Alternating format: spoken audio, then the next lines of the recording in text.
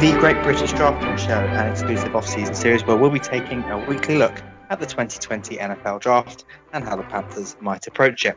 We are part of the Riot Network, which is powered by OrthoCarolina. That's all your Panthers podcasts you could possibly want, all in one place. If you do enjoy the show, please do be sure to rate, review, subscribe, and all that good stuff on Apple Podcasts so that other Panthers fans can find and enjoy the show. My name's Ollie, and I'm one of the leaders of the Royal Riot here in the UK, and I'm your host right up to the draft, which is just a few days away now. As usual, I'm joined by none other than our draft guru, Mr. Vincent Richardson. How are you doing this week, sir? I'm doing all right, thanks. Yeah, coping with quarantine and its ongoing effects. How about you?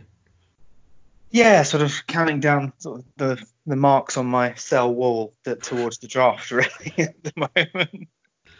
Just getting towards it. It's something that kind of might feel a bit like sport. Yes. Something that vaguely resembles sport. I found myself that, obviously it was meant to be Masters weekend, which is something I've always a big fan of, and it just felt so wrong not having that over the Easter weekend. So I tried to sort of watch some stuff on Game Pass and try and just watch something that resembled sport, but it's just not the same when you already know the result, is it? No. It's going to be interesting in sort of like 2 months' time whether people are sort of climbing up the walls, clucking, waiting for sport to start again, or whether we kind of just find things that sort of fill the void in some sort of similar way. But yeah, it's not going to get better anytime soon, I don't think, unfortunately. No, it certainly isn't. So let's crack on with this week's episode then. So obviously we've covered off all of the position groups in the draft and previous episodes. Obviously, if you haven't listened to them yet, please do go and check them all out, where we take a much deeper dive into each of the positions. But this week we're going to start to bring all that together and look at exploring what the Panthers may end up actually doing in the draft. So, yeah, hold on to your hats. This could be an interesting one. So let's get into it. And we'll start with a bit of a reminder of the picks that we're entering the draft with. So we've got 7, 38, 69, 113, 148, 152, 184, and 221. So got a few picks there. A fairly decent first round pick's always nice, but obviously generally means you haven't done particularly well the season before, so it's a bittersweet thing. Should we take this on a sort of day by day rather than round by round and kind of chunk it out that way? Yeah, that makes sense, I think. Let's look at day one then, which is, let's be honest, it's always the most exciting one. We've got a number of options that you sort of identified on where we're going to look. We'll obviously talk about trading up, trading down as well. But who have you got as your sort of group of players that you can realistically see us taking round one? Yeah, so I think if the Panthers do stay at 7, there's really a fairly finite list of players that I think would not be shocking to see the Panthers select. So I think obviously if you look at the roster, it's fairly clear that sort of the biggest needs are sort of interior defensive line and cornerback. And while I don't think that you should just draft based off needs, I think the value could also potentially be such that the Panthers prioritize those positions anyway. So I think the 5 players I think are most likely to be sort of the selection are Jeff Okudah, CJ Henderson, Javon Kinlaw, Derek Brown, and Isaiah Simmons. I think some of them are more or less likely than others for various reasons. And obviously some of them maybe would be viewed as players who they could maybe trade down a few picks and select. But I think, Jeff Okudah is obviously the one who is least likely to be there at 7. I think there has been some talk about the Panthers maybe moving up for him, and I think we can talk about that a little bit in a second. But I think if he is on the board, he's probably going to be the pick, if that makes sense. If the Panthers are there at 7 still, and he's still there at 7, I would have thought that's probably the pick. But I'm not super optimistic about him still being there at 7. So I think in terms of who it's most likely to end up being, I'd have thought. I think CJ Henderson is really gaining some traction as an option in the top 10. And while I think he maybe isn't as good as a player that in most years would go in the top 10, I don't think this is going to be a super strong top 10 draft class. And actually, I think he's probably one of the top 10 players in this draft, even if he's not of a standard that you'd expect a top 10 player to be, and also fills a position need at cornerback. Does have some issues he's still with his run defense. It's not great. But I think that would be the player that I think they're most likely to select. But obviously, there's been a lot of talk about Derek Brown. Javon Kinlaw maybe would be a bit of an outside bet at 7, but is still in that sort of interior defensive line category. I think Brown is good. I think Henderson possibly is a better fit with what the Panthers already have on their roster and kind of more how the NFL is going as well. In that what he does well already is more important, more valuable than what Brown does well already. And while Brown has more room for continued growth and maybe possibly has a slightly higher ceiling, I think Henderson is probably the better prospect. Simmons is obviously the wild card. Like, if I'm honest, I think he would be a bit of a reach in the top 10. I think he probably would be better value if they traded down, but I think after his testing at the combine, he's probably not going to be there if they traded down. So I wouldn't rule him out, but I think that would be reaching based on kind of testing rather than actually that being something that you look at his tape and go, yeah, that's a top 10 pick. Okay, so I mean, you've mentioned trading down a couple of times there. And trading up. Let's talk about trading. So, do you think that this is something that is likely to happen, or is it literally a case of see how those first few picks go and then you're making a call on it? Yeah, I certainly wouldn't trade down like preemptively. So I wouldn't trade up, or I wouldn't trade up or down preemptively. Really, like you shouldn't trade up for a pick not knowing who's going to be there, and you shouldn't trade down for a pick not knowing who you might miss out on. So, I mean, obviously it does happen occasionally when it's pretty clear. Like if the Panthers had the 3rd overall pick and it was pretty clear who the top 2 picks were going to be, it might be a bit different. But I think trading up would be a bad idea, just because partly the Panthers, the whole idea with trading up generally is either there's an unmissable prospect, which I don't think in this draft there is, or there's, you're already a few needs away and you just need to, players like the Ravens, say, who don't have a ton of needs, or the Saints could kind of bundle a few picks together and say, right, we only need 4 players. We might as well get those 4 players rather than selecting 7 players and actually end up not really using 3 of them anyway. So I don't think the Panthers are in that group. And I also don't think that they're in a situation where there's a can't miss prospect who is so much better than everyone else. So, I think trading up would be a bit of a stretch. I mean, obviously, don't get me wrong. Like, if Okudah falls to 6 and they give away a 3rd round pick to move from 7th to 6th, I wouldn't love that. But that's different. I think that there's a difference between that, say, and trying to make a significant move towards sort of 3 or 4, for example.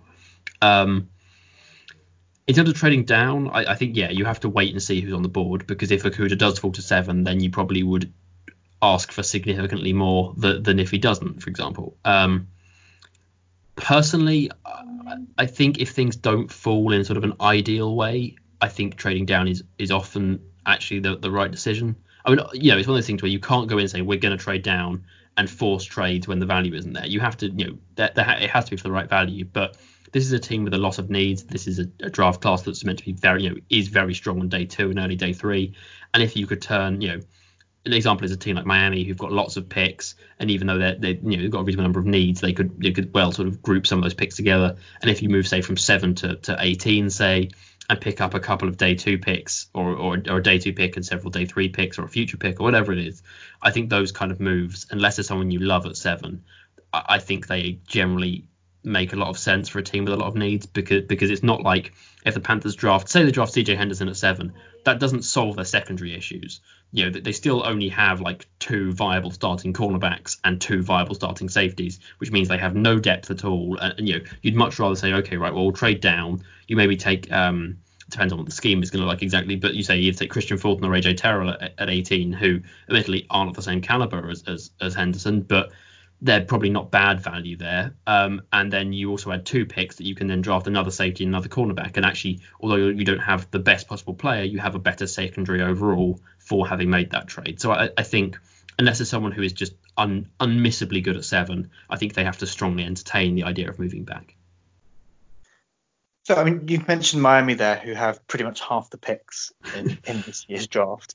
For a team that is rebuilding, retooling, like we are at the moment, or supposedly are, What do you think of that as a strategy to sort of take a couple of years of just trading down, trading away, and just pick a year in a couple of years' time where you just clean the board up and just dominate a draft?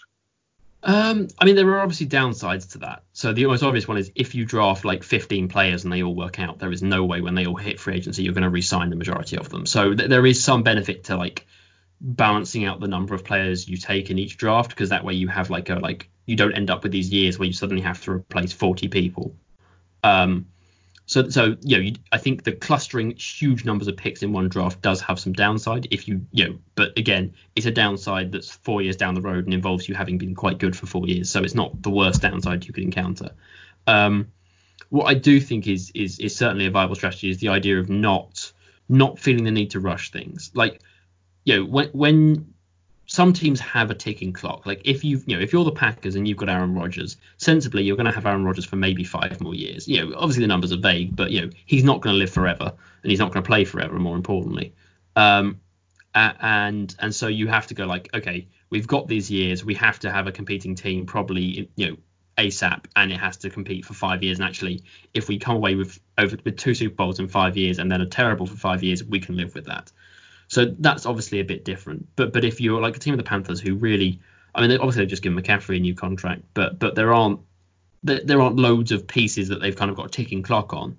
You can take your time and make sure you do it properly, and you aren't reaching for players, and you're building a depth of talent that can sustain a winning culture. Which is, obviously the Patriots have benefited from Brady signing very team friendly deals, but they haven't been super aggressive in the draft. They've just kind of taken what's been there, been quite sensible and pragmatic, and just continue to have a depth of talent that they can then add to with the occasional free agency. So I think there's certainly an argument for being more cautious in the draft, but more taking a less aggressive but more secure strategy. Okay, so you'd say that trading down is probably something that we should keep an eye on, and is a fairly viable option for us then. Yes, yeah. Okay. Well, let's start talking about picks then. I don't know how you want to do this. If you want to do work on the assumption that we will trade down, but I'm going to push you for who you think we're taking first round, and come up with a name for us. So what are you thinking we do with our 7th pick? So I don't know whether they'd do it at 7 or whether they'd maybe look to move down a few picks, but I do think CJ Henderson is probably the most likely option. I know there's a picture of Marty staring at Derek Brown like he's his long lost son, but I think Henderson is probably the favourite right now, I would say. Cool. Okay. Well, before we move on from day one, what I would just like to cover is if there's any, and I imagine there probably are, any names that you've seen in the mix for day one that you just think are, way overrated, likely to flop, just you've got them way, way lower than the NFL teams seem to. Cover off who they are and why you think they're overrated. Yeah, so I think the easy one, and this happens almost every year, is there are going to be people at quarterback who get taken because they're quarterbacks and they have some upside. And I think it's one of the things where like Mahomes is the clear example of it working out, but there are lots of examples of it not working out. For me, Jordan Love from Utah State, he would be a real reach in the first round. I don't know if Jacob Eason is going to go in the first round, but if he does, then that would be an extraordinary reach. Justin Herbert is kind of one of those ones where like I think he would be less of a reach than Love and Eason, but the only reason why he's going in the first round is because he's a quarterback, basically. Certainly, if he goes in the top 10, that's too high. That's it's not something that can't pay off, but that's a serious gamble. There are then like some other ones that are. Quite often it's either players who have amazing athletic testing numbers. So like I think Isaiah Simmons is a first round pick in this draft, but I think he's probably going to go too high in the first round because of his testing numbers. Mims, the Baylor wide receiver, is another guy whose testing numbers I think are far more impressive than his tape. And again, Justin Jefferson is a little bit like this as well, but maybe not quite as extreme, where they're not bad players, but they're going to get overdrafted compared to their value because their testing numbers are better than their tape suggests. And you might get similar. I think Ruggs as well from Alabama is likely to go higher than I would take him. And again, not a bad receiver. I think I would probably take him towards the back of the first round, maybe early second. But if he goes top 15, say, I think that's just because people are reaching on athletic measurables. The other position where I think this is likely to happen a fair amount is an offensive tackle. And so there are some very good offensive tackles in this draft, but they're talking about maybe 7 going in the first round. And for me, that's quite hard to justify. Certainly, there's a big gap for me between the top 3 and the rest. And so I think, Tristan Wirfs, Jedrick Wills, and Josh Jones, are definitely first round picks in this draft for me. But Mekhi Becton is a significant risk, as is Jackson, the USC tackle. Both of them have the talent to be good players, but again, their tape is not that of someone you take in the first round. Their tape is someone you take on day 2, maybe early day 3, and hope to develop. And I think if they're both thrown into starting roles early, they could really struggle in places. The other end of that is Andrew Thomas, the Georgia tackle, who I think is pretty good, but I think also is not as good as his draft stock seems to suggest, and is probably more limited than I think he's currently being talked about. And again, if he goes in the back end of the first round, it's higher than I would take him, but I could kind of understand that. But if he's going top 10, top 15, I think that's quite hard to justify based on tape. So quite a few then.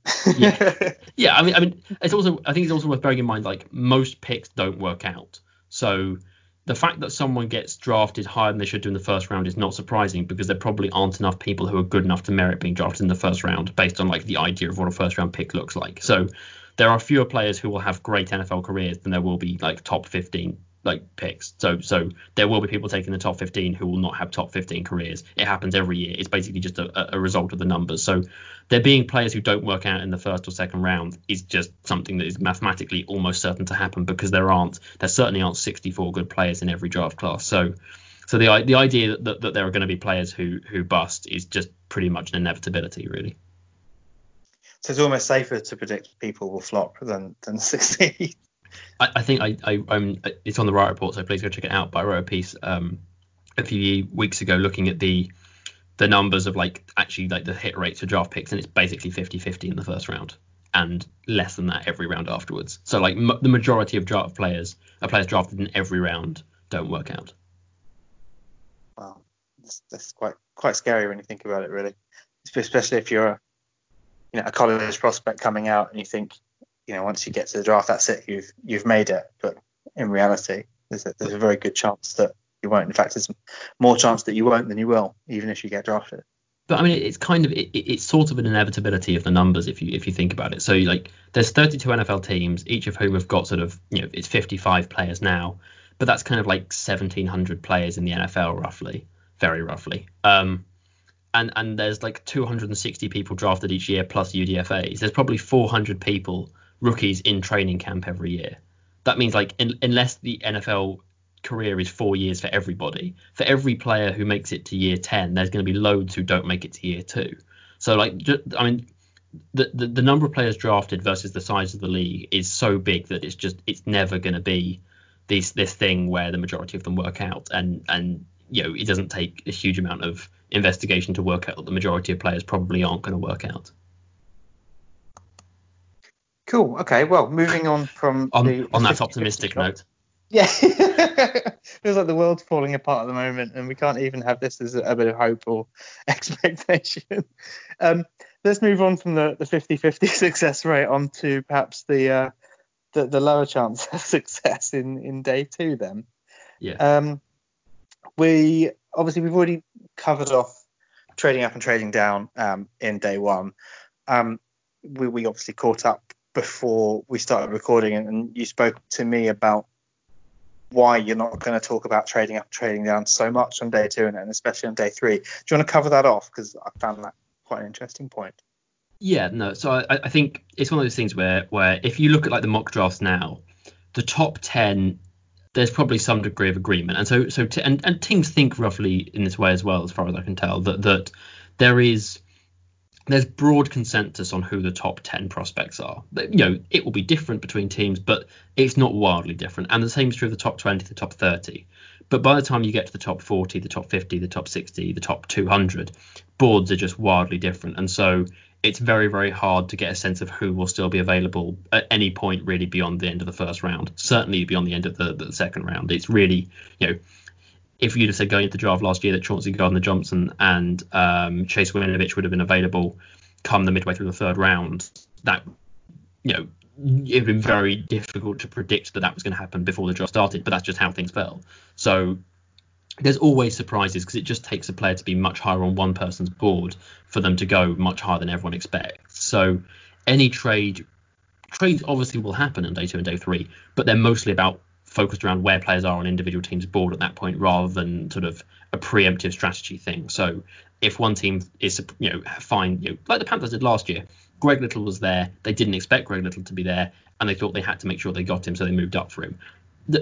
Before the draft started, you couldn't have predicted that Greg Little would still be there at that point, and you certainly couldn't have predicted what you would have been able to get for him because you don't know who else is going to be there and all that kinds of thing. So, like the actual predictability of draft trades drops significantly the longer the draft goes on in terms of compared to when the draft starts. So, if we had this conversation between day 1 and day 2, you could maybe have a more informed decision. But right now, it's so hard to know who will be left on day 2 with any degree of accuracy to then start predicting who would be interested in trading up and what they'd give up for that. It's very, very difficult to tell. Okay, so with too many variables, then let's focus on what we think what positions we think the Panthers are going to draft at. So you've identified sort of the rough areas to look at are probably going to be around wide receiver, offensive line, interior defensive line, cornerback, and safety. Just want to pull you up on wide receiver quickly because looking at the roster, that's an area we've got quite a few. It's basically the only area that we seem to have decent coverage across the roster. So just want to cover off why you think we could be looking at wide receivers so early on in the draft when we've already got quite a few in play. So I think there's kind of two bits to this. So I think the first one is this is a very strong wide receiver class. And while I think that maybe might not be quite as significant, I think the second round would maybe be a bit high for that.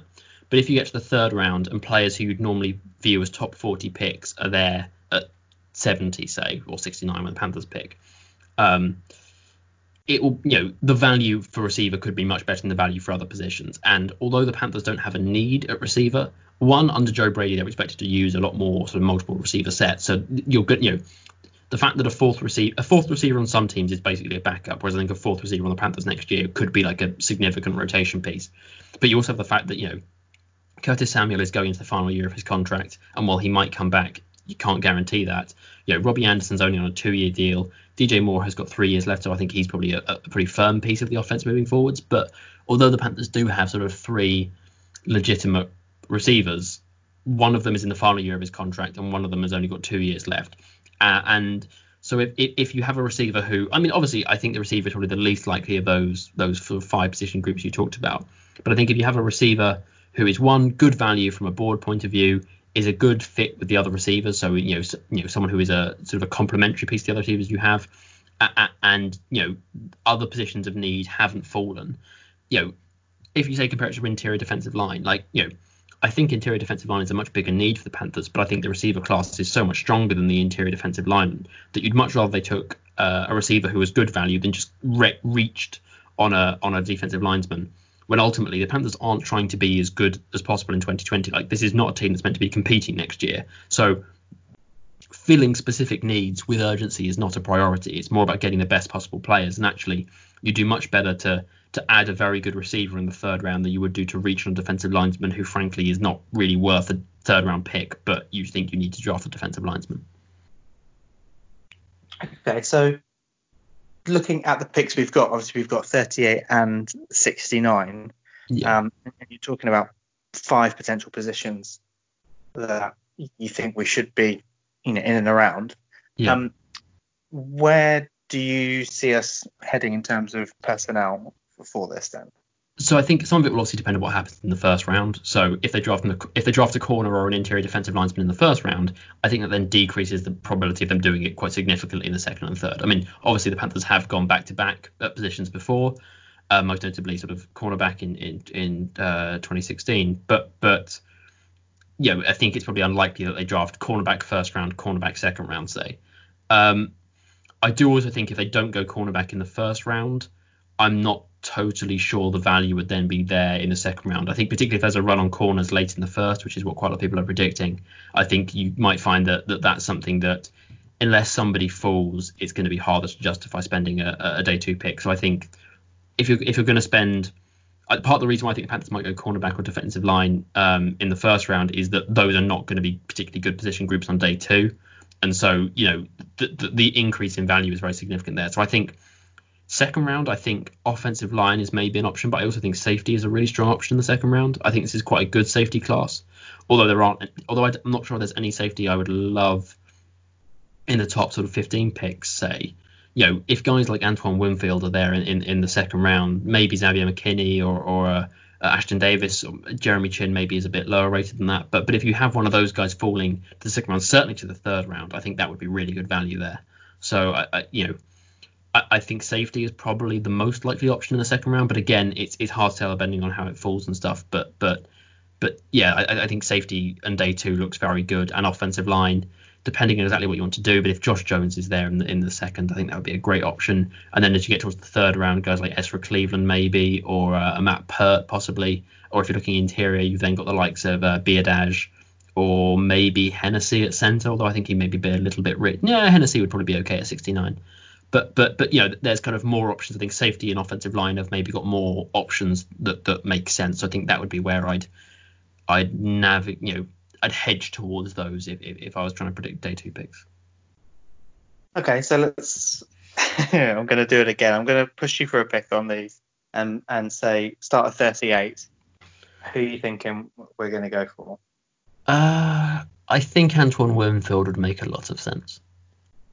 So yeah, Antoine Winfield Jr., safety from Minnesota, I think would be my pick at 38. 69 is harder. I think partly just because it's really unclear who might fall that far. I think Tyler Biadasz might be an option there, possibly. So yeah, if in my very guessy way, I would say Winfield at 38 and Biadasz at 69. Cool. Well, before we go on to day 3, we're obviously facing a draft with a bit of a difference this year. Yeah. It's going to be done remotely and virtually, and the NFL have teamed up with EA to do sort of some virtual draft ceremony, which sounds interesting. One word for it anyway. Yeah. Yes. I've also seen that a lot of the communication is going to be done via Microsoft Teams, which for anybody listening who's ever used Teams knows this is going to be an absolute disaster. And I personally cannot wait for it. I would pay good money to be able to just listen in on that call. I can just imagine all 32 teams sort of in there, and someone's late and someone's not on mute, and there's a dog barking, and people asking the Browns to go on mute because we can hear their bloody dog or something like that. I really hope we get to see some of that, because I think it would be genuinely fascinating. What I'd like to talk about, rather than the format of it per se, is actually, in your opinion and based on what you know about the drafting process, how do you think this could actually affect the picks? Because our team's going to sort of panic more. Are they going to have more time? Are they going to have less time? Obviously there could be technical difficulties as well, which could make a difference to the way the picks go. So what's your thoughts on that? If I'm honest, I think for good teams it shouldn't really change a huge amount. I mean, I think it will be quite interesting when you get to day 2 and 3. That's when it might be. I mean, it might make trading quite difficult, because normally you're sitting in a room and someone sort of say, puts that, you've got one person who's got, several people on the phone, say you haven't got the GM just sitting there constantly on his mobile.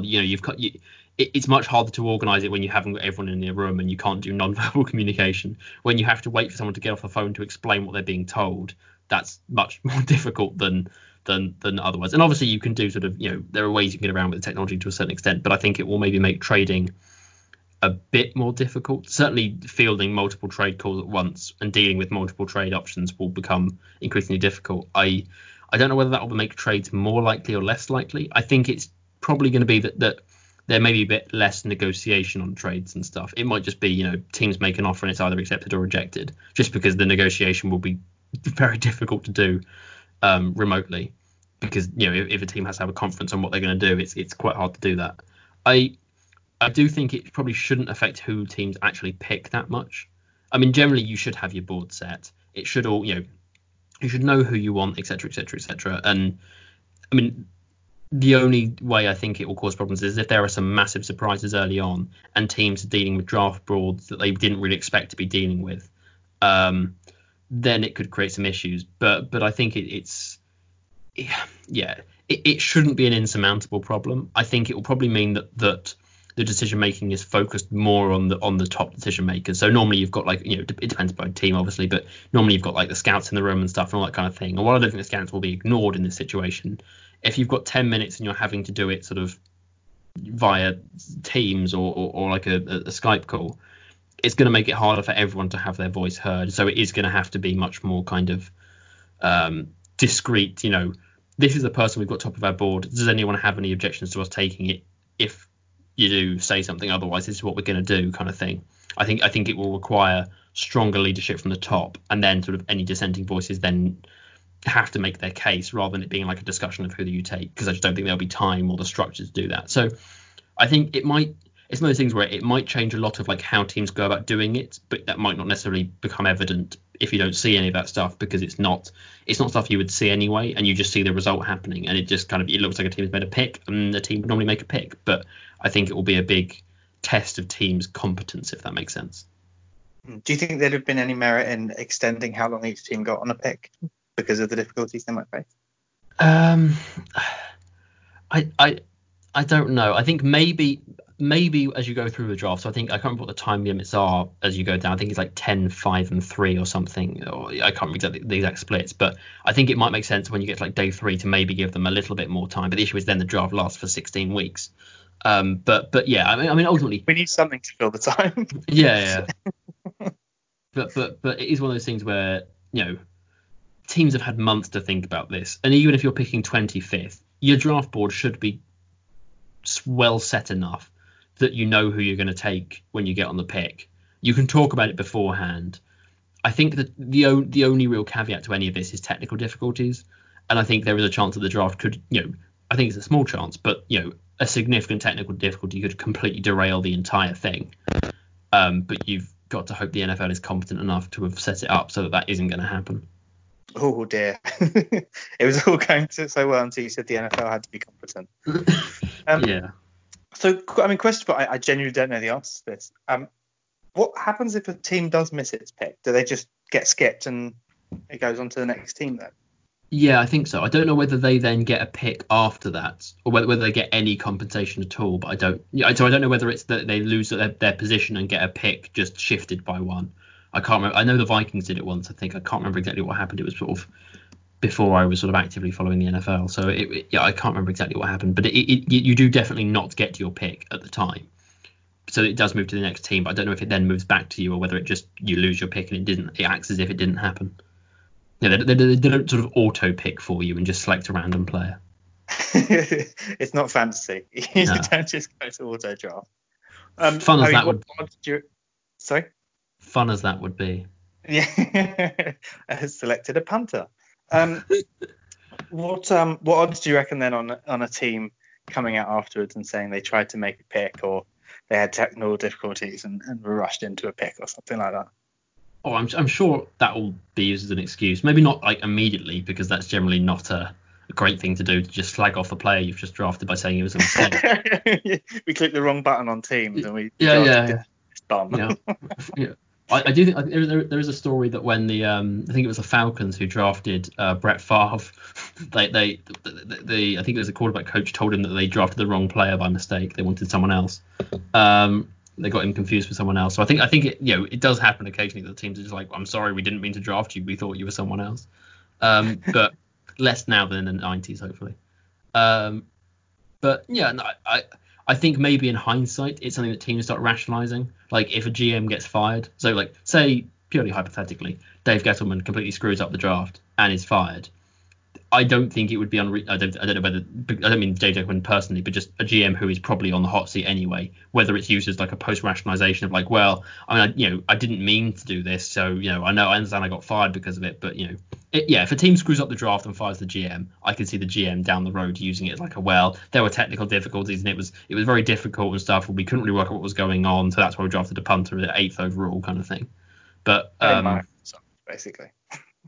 Yeah, just I think there's also the bit where like I do think this is where point out, like some teams are probably in significant advantages compared to others in terms of just their core like technological competence, and teams that have kind of put off being forward thinking in terms of technology and that kind of stuff are probably at a pretty poor position right now. There's also the fact that a lot of NFL scouts are not exactly young sprightly individuals who've been working with computers their entire lives, and that's not their fault, of course, but if you've got a scouting department filled with 30-year-olds, you're probably feeling much more confident than if you've got a load of sort of 65-year-olds as your regional scouts who all kind of are now struggling to use their laptops and keep calling in their kids to reset their routers kind of thing. So it's I do think there are going to be like some teams that are in better positions than others, basically just off luck. What age your employees are and how familiar they are with technology is probably going to have quite a significant impact. Yeah, it feels like they're probably spending more time at the moment talking about sort of backup plans. If such and such goes offline, then this person needs to take over. If everyone goes offline, then this is the pick we need to make. That kind of thing. Just building contingencies, because it could be a disaster. If the main guy's router falls over or something in his house, then that could completely derail your draft. I mean, phones do still exist, and whilst that obviously has limitations as well, I think at some point you just pick up the phone and say, right, pick Bob. I know, like I think Dave Gettleman said in the past that what they used to do, and I think a lot of teams do, is like when they first get on the clock, they basically say to the person, because there's normally physically someone in the draft room, wherever it is, Las Vegas or wherever, and they basically say, right, write down this name, and if we don't tell you another name, hand that name in, so that if the phones go down or the internet crashes or whatever, at least you make sure you've got the person who you would have taken if you had to pick right away anyway. So how they deal with that kind of thing, like if you're talking, the issue will be is if you're 9 minutes into your clock and then your internet goes down, because if it goes down in minute 1, you've got enough time to phone up the NFL and say, right, we're having these issues, this is who we're thinking of doing, give us a second, we're just trying to work it out. But if you're like 1 minute from having to make your pick and you're then having to frantically phone the NFL up saying like shit, everything's gone wrong, apologies for the language used, that's then very different. It's very different sort of doing it calmly and organized and just frantically running around phoning people trying to get your pick in. Yeah, either way, I think it's going to be a fascinating evening, not just because of the draft, but because of the way in which it's going to go. And you want it to go well, but I'm kind of strangely curious to see it completely crash down and see how they go with it. It could almost be more entertaining. It will be quite funny if there will invariably be something that happens that's unplanned, but it will be interesting to see quite the scale of the mess that is created. Yeah, I'd say the odds are pretty good on EA playing the wrong player or something walking out on the stage. I think the odds are very good that you can't recognise the player based on their EA character. I think that is possibly more likely to happen. Cool. Okay, well let's get on to day 3 then. Strategy here is presumably best player available, and it's not so much about addressing needs, but trying to get value. Would you agree with that? Yeah, I mean, obviously there's no point drafting a player who doesn't really add anything to your team. In terms of, a player can be good, but if there's just no way they're going to see the field, then it doesn't really matter how good they are. But there's also, you can't, I was thinking about you can't predict day 2. You very definitely can't predict day 3. There's almost sort of no real kind of guarantee that any one player will be there or won't be there. So you just have to look at who's on the board when you pick. And the other thing that happens is you then start getting teams moving up sort of picks here and there, because if you think one player's fallen and well beyond where you would be happy taking them, then you just if you have to give up a 6th to move from 148 to 147, but that guarantees you get a player you would have taken in the second round, then who cares kind of thing. So yeah, the whole trade basis then just becomes, it's all, when it comes to day three, all of the trades will be based on individual players rather than anything else. And you're kind of the strategy is all about, working out who you think the handful of good players are from the masses who are left, and sort of prioritizing, making sure you get them. So yeah, no, I don't think the Panthers would prioritize running back even if a really good one fell to round four. But if DeAndre Swift was there in the fourth round, you'd have to work pretty hard to not say he was the best player left on the board in most likelihood. So it's very much about the players rather than any positional need or anything like that. Okay, so we've got a good handful of picks on day three. Then we've got 113, 148, 152, 184, and 221. Don't worry, I'm not going to push you for for picks on each, as I have done on days 1 and 2, because I think if we just discussed it'd be fairly pointless doing so, and you're just setting yourself up for a fall. Although if you get a couple right, you're a hero. So yeah. So let's talk positions then.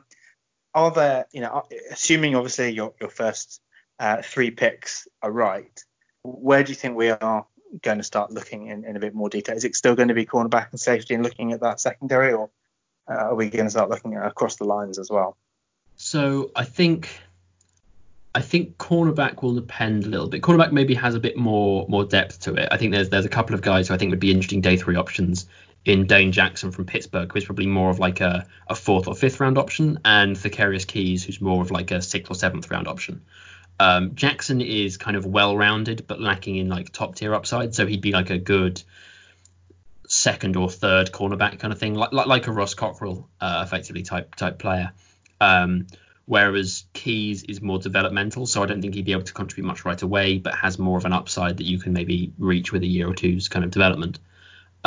Safety, I think, will depend a lot on if there's someone left. I think the safety draft is quite strong, but there's also just like a finite number of good players. Like it's not as deep as, say, the quarterback draft is. So I wouldn't guarantee that there's any kind of interesting options still left. Maybe like a Geno Stone might be an option, like if the Panthers haven't addressed it particular. Like I think Winfield would negate them taking a safety sort of in the 4th or 5th round for the most part. But obviously if someone falls who you weren't expecting, I think that could be an option. But I think, it's just I think the better way to think about it potentially is just to look at the sort of the players who are expected to currently go on day 3, who you think probably should go higher than that. Which, given this class, is going to probably mean wide receiver. And if the Panthers haven't taken a receiver to this point, if players like Bryan Edwards are there in the 4th, I think you take him in a heartbeat. I mean, I think he's an excellent player. I'd take, if he went in the 2nd round, I think that would probably still be good value there. So if he's still there in the 4th, I think that would be so hard to pass on. And then you're getting guys like James Lynch, the Baylor sort of defensive linesman.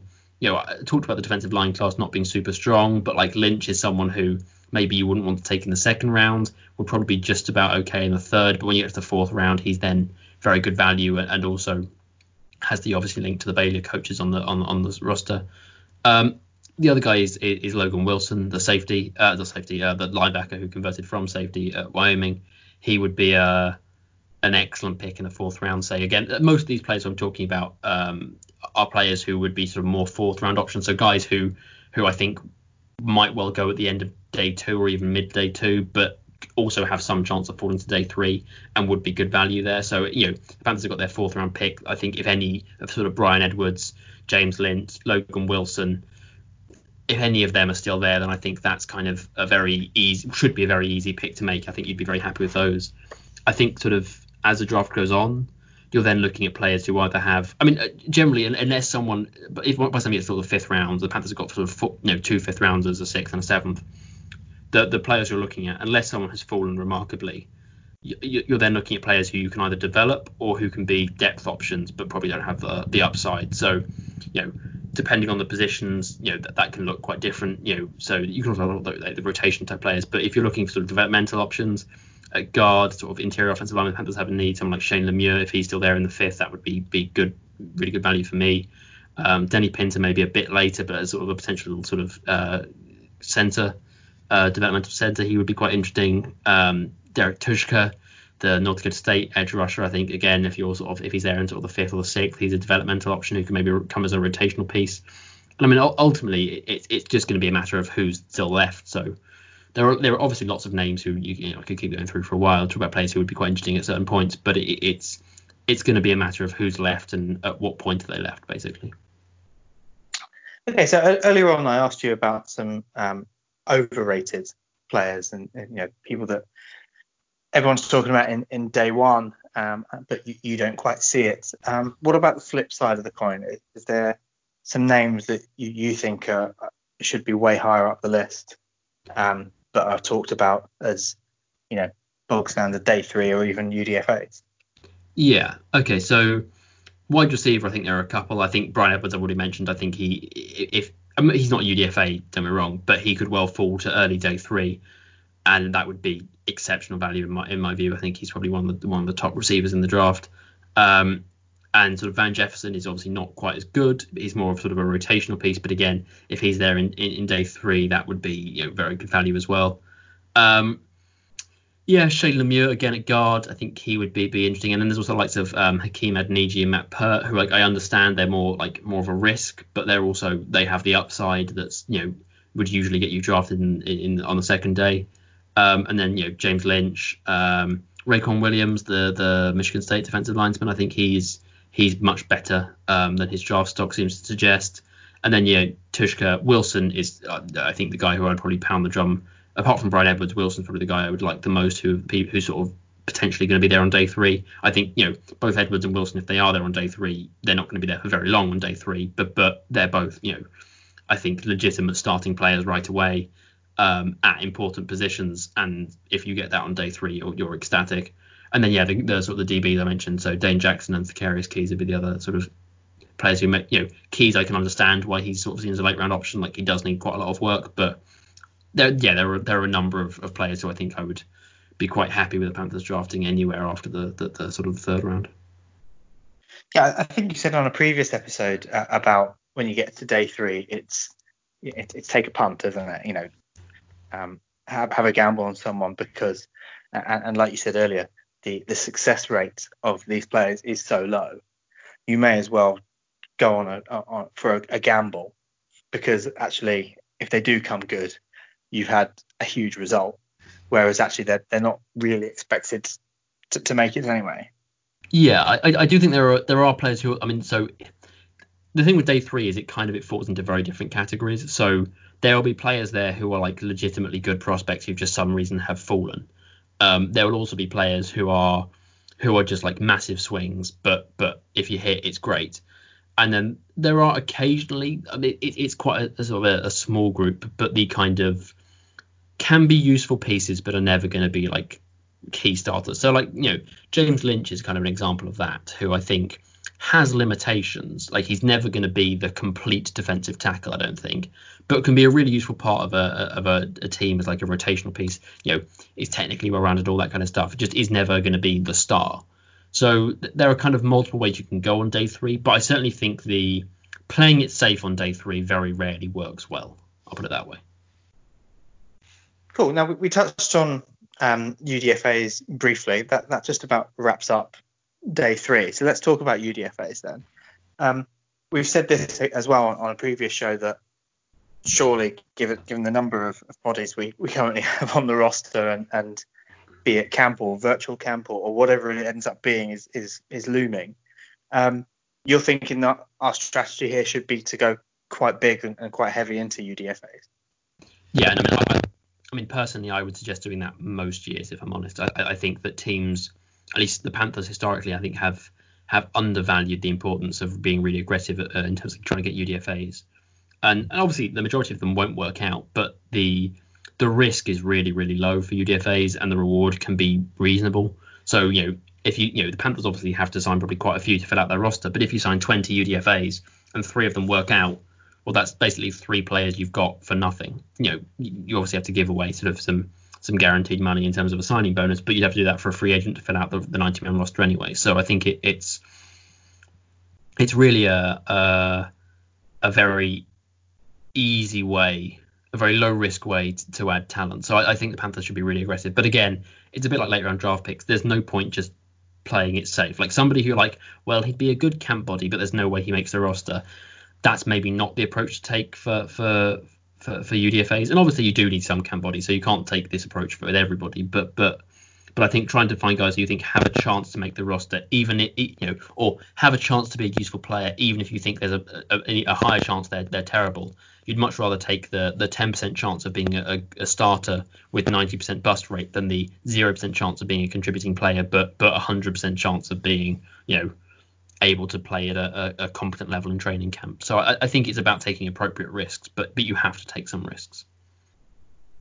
And how do you think the global situation we're in at the moment is going to hinder this?